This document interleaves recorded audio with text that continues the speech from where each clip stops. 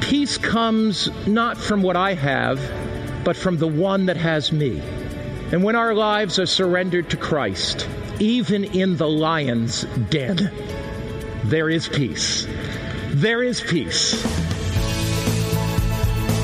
This is Hope Lives 365 with Pastor Mark Finley. Today's message, Perilous Pitfalls of Compromise. Part 2. Enjoy, and remember you can always catch up with past messages and stay up to date with Hope Lives 365 and Pastor Mark by going to hopelives365.com. And now, Pastor Mark Finley. Now, writing of Daniel and his friends' courageous stand for right, should they compromise with wrong in this instance by yielding to the pressure of circumstances? Their departure from principle would weaken their sense of right and their appearance of wrong. Now let's pause on that sentence. What happens if I compromise my integrity? What happens when the Holy Spirit convicts me to do something, and in spite of the Holy Spirit's conviction, in spite of the clear teachings of the Word of God, I compromise that integrity? What happens? What happens is my perception of what is right and my perception of what is wrong is colored. So I can no longer fully discern rightness and wrongness. And as the result of that, I will then ultimately think that what I'm doing is okay and justify that. So the danger of compromise is that not only does it lead one on a path contrary to the will of God, it creates a fogginess, a murkiness in the mind so that sin cannot be discerned. Should they compromise with wrong in this instance by yielding to the pressure of circumstances, their departure from principle would weaken their sense of right and their appearance of wrong. The first wrong step would lead to others until their connection with heaven would be severed. They would be swept away by temptation. Samuel Johnson, a popular author, put it this way: the chains of habit are too weak to be felt until they are too strong to be broken. The chains of habit are too weak to be felt until they are too strong to be broken. C.S. Lewis, in those Screwtape Letters, that famous narrative of Lewis, makes an interesting observation. One of his characters, Wormwood, says this: "Indeed, the safest road to hell is the gradual one, the gentle slope, the soft underfoot, without sudden turnings, without milestones, without signposts." You see, courage, not compromise, brings the smile of God upon his people. And it brings God's blessings. Daniel made a rock-solid decision. He purposed in his heart to serve God. And as the result of that, he opened his mind to the blessings of God. Back to Daniel chapter 1. Daniel graduates 3 years later from the University of Babylon with honors. He graduates 3 years later from the University of Babylon at the head of his class. Daniel's decision to purpose in his heart to serve God, not only to refuse the wine, not only to refuse the unclean foods, but to negotiate with Melzar, the chief host, for a 10-day trial on a vegetarian diet. Daniel demonstrates mentally, spiritually, and physically the superiority of God's way of life.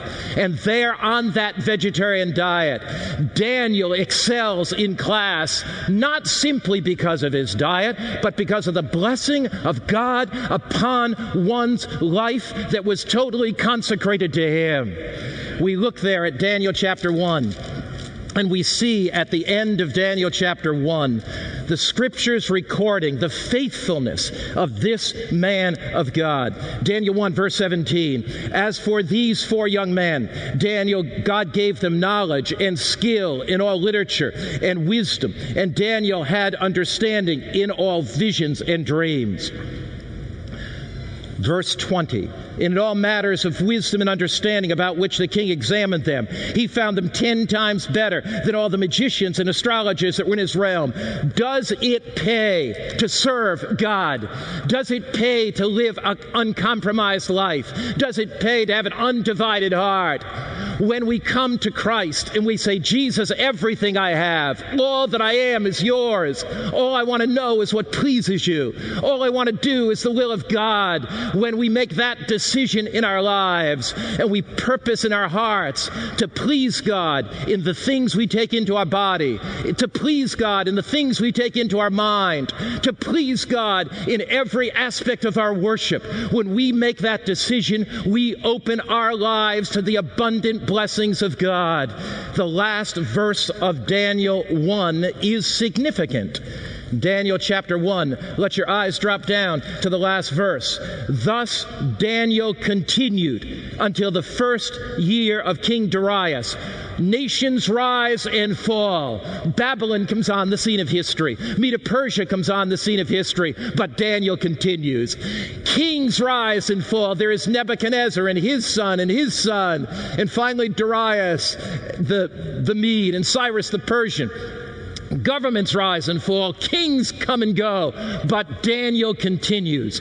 God is looking for a generation of young people today that are powerful witnesses in the Babylon of this world. And God will use them to touch the kings and queens and princes. God will use them to impact a postmodern secular society in the Western world. God is looking for young people today that purpose in their heart like Daniel did. He's looking for adults that make a decision to live an uncompromised life for God. And when God gets that group of Daniels today, that group of Esthers today, that group of Josephs today, when God has that group of faithful men and women today who want only one thing, who long for heaven more than they long for earth, who long for eternity more than they long for the things of time or the things of heaven, appeal to them more than the things of this earth. When God has that group of people, He will pour out His Spirit in abundant measure, and the work of God will be finished on earth rapidly, quickly. Daniel was faithful to God when he was 17 years old. But throughout the years, Daniel maintained his faithfulness. And we turn to Daniel, the 6th chapter. We come now to the end of Daniel's life. Daniel, the 6th chapter. And we come to the end of Daniel's life. Daniel now is 83 years old. Medo-Persia overthrows Babylon. Darius appoints Daniel, along with 2 others, as governors. The nation of Medo-Persia is divided into 120 areas. There's a prince over each area. Then there are 3 governors in charge of those 120 areas, and Daniel becomes the first. Now, here is the interesting thing to me. How old was Daniel at this time? Well, if he was in his late teens in chapter 1, about 20 when he graduated from the University of Babylon, and if Nebuchadnezzar overthrew Jerusalem in 605, and if Medo-Persia overthrew Babylon in 539, there's 66 years there. And if Daniel was about 17 when he's taken into captivity, he's about 83. Now, the interesting thought to me is this. Do you take an 83-year-old Jew and put him in charge of the entire country of Medo-Persia? There must have been something so incredibly special about Daniel's life. At 83 years old, because he had followed the principles of God in making positive choices in his life and had not defiled his physical, mental, or spiritual health, he was still incredibly sharp. He still had razor-edge thinking. The health practices that he had followed and the decisions to live an uncompromised life that he had followed, with the blessing of God, enabled him to serve for generations in his life. Living an uncompromised life is not some ritualistic legalism. It is rather in accepting the abundant life that Jesus Christ offers to us. Anything that Christ asks us to give up is only destructive anyway. The way of the cross and the way of self-denial through the cross of Calvary is the way to the abundant life, because Jesus said in John 10, verse 10, I have come that they might have what? Life, and they might have it more abundantly. So Daniel, faithful to God. The governors became concerned about that. The princes became concerned. They became jealous. And there's one thing that one notices here in this chapter, Daniel 6, verse 4 and onward. Sin never gets smaller, it always gets larger. They look in verse 4, so the governors and the satraps sought to find some charge against Daniel concerning the kingdom, but they could find no charge or fault, because he was faithful, nor was there any error or fault found in him. They searched everything they could about Daniel. They bugged his royal telephone. They hacked his royal email. They opened every mailbox. They even checked his Twitter account. And they said, we know that everybody is somewhat dishonest. We'll be right back with Pastor Mark Finley. We thank you for listening and hope you're enjoying today's message. Our mission is to attractively present the Christ-centered biblical truths of Scripture in a practical, relevant way to people around the world so that they may experience the abundant life that Christ offers and effectively share with confidence His life-changing truths with others. You can support this ministry and help us reach even more by going to hopelives365.com/donate. And now, back to Pastor Mark Finley. We know everybody pads their pockets a little bit.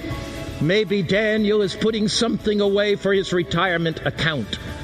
Nobody's perfect. They examined his private and public life. They checked his finance. They analyzed his words.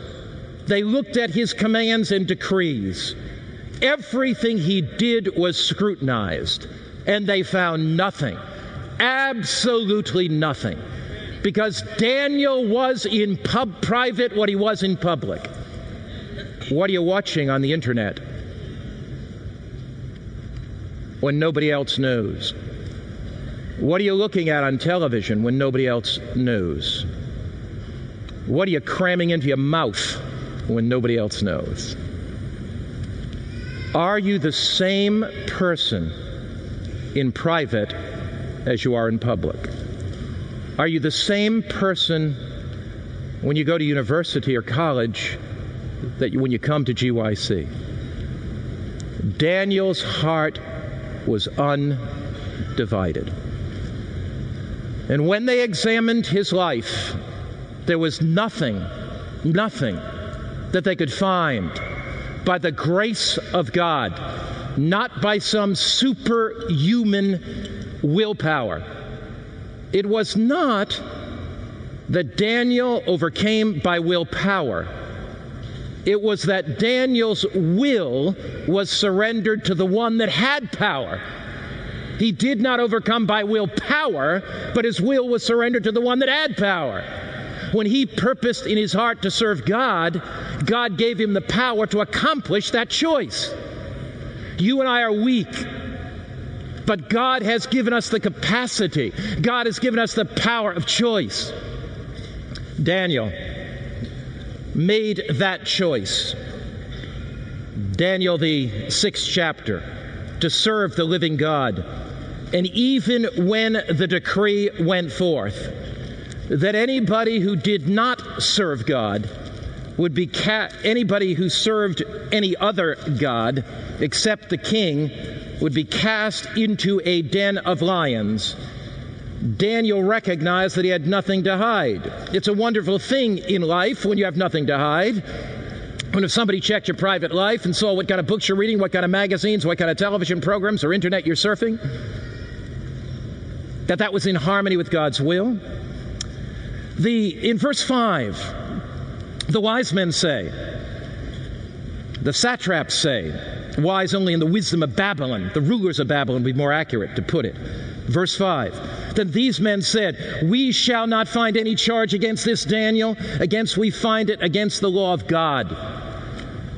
The unchangeable law of the Medes and Persians came in contact with the immutable law of God. Church and state united, and worship was decreed and enforced. But God had a man, God had an individual who sensed that his loyalty was to the King of Kings, not to the king of Babylon. Once again, in end time, there will be, according to the prophecies of the book of Revelation, a union of church and state powers. But once again, God will have men and women that witness to the glory of his name, that witness to the might of his power in a final generation. The Bible says, as you look at it there, these satraps, these governors, become jealous of Daniel. Jealousy leads to envy. Envy leads to something else. Verse 7.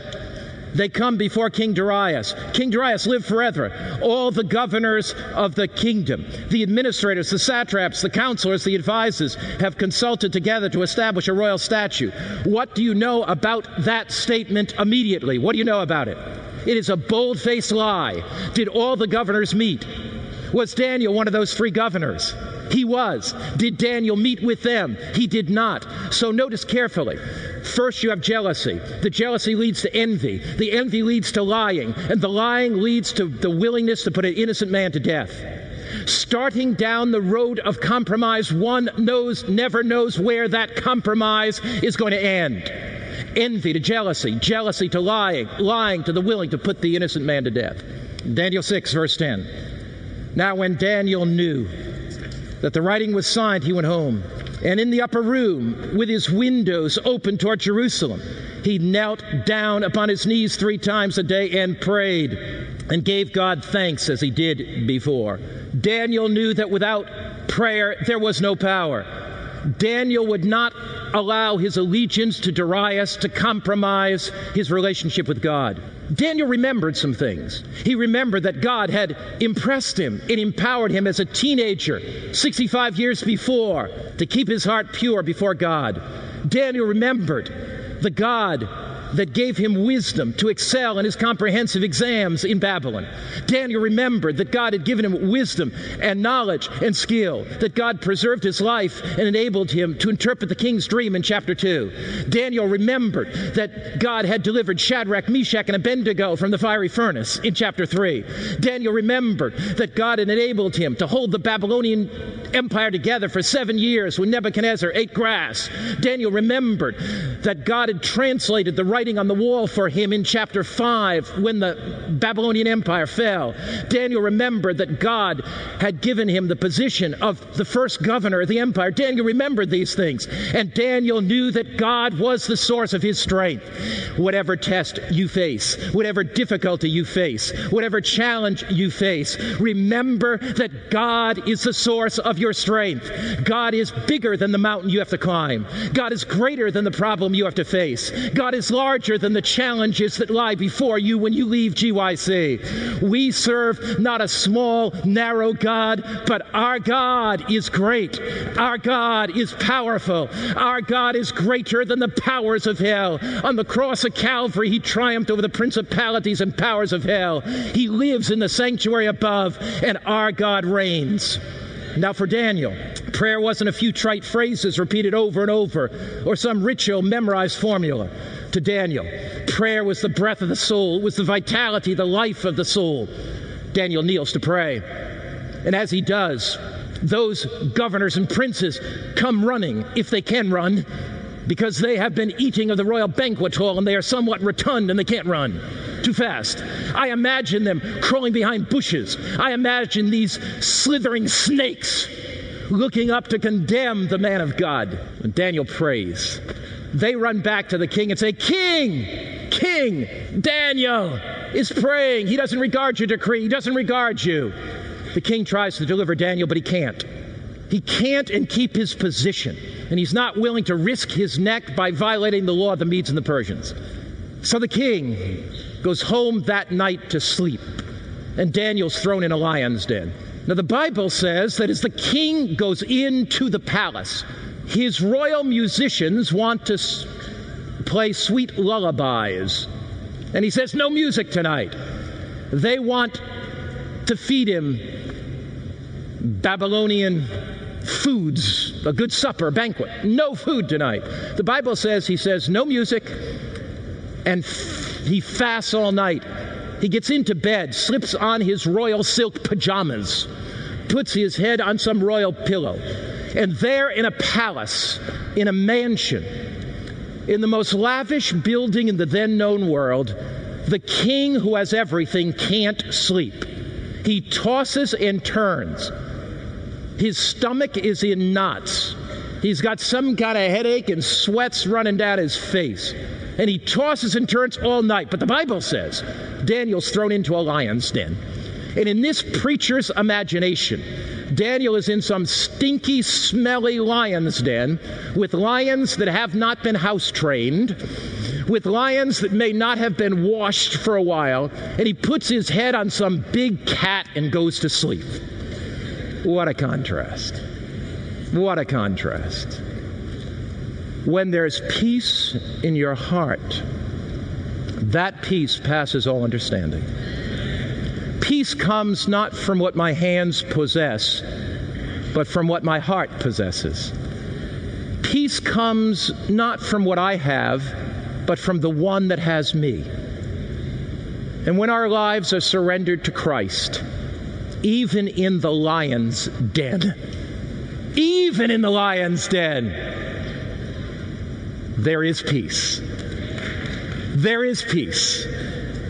Here in that lion's den, the sun rises over the lion's den. It rises over the kingdom of Darius. The king runs to that lion's den. And in Daniel chapter 6, verse 22, it says, the king cries out to Daniel in verse 20, Daniel, servant of the living God, has your God whom you serve continually been able to deliver you from the lions? Now what does Daniel say? My God has sent his lions and shut the lions' mouths so that they have not hurt me because I was found innocent before him. My God has shut the lions' mouths. There is a lion tamer in the house. There is a lion tamer in the house. When the lions of lust roar in your ears, there is a lion tamer. When the lions of anger or bitterness roar in your ears, there is a lion tamer. When because of a past your life feels shattered and broken because what happened to you in childhood, there is a lion tamer. When the words of criticism are about ready to come out of your mouth, there is a lion tamer. When you're ready to reach for a glass of alcohol, there is a lion tamer. Jesus Christ, the Bible says, the devil walking around like a roaring lion, seeking whom he may devour. But the Lion of the tribe of Judah, Jesus the living Christ, is stronger than the temptations that we face, stronger than the little impish devil's lion. I thank God for the testimony of a heathen king, echoing and re-echoing down the centuries. A heathen king makes his declaration because of the faithfulness, because of the loyalty of Daniel. Daniel was called by God. Daniel was chosen by God. Daniel was faithful to God. And when you're chosen by God in a final generation, when you are called by God in a final generation, when you are faithful to God in a final generation, your life will be a testimony before kings and queens, before your neighbors, before your friends. It will be a testimony in the university where you go. It'll be a testimony, a powerful testimony to others.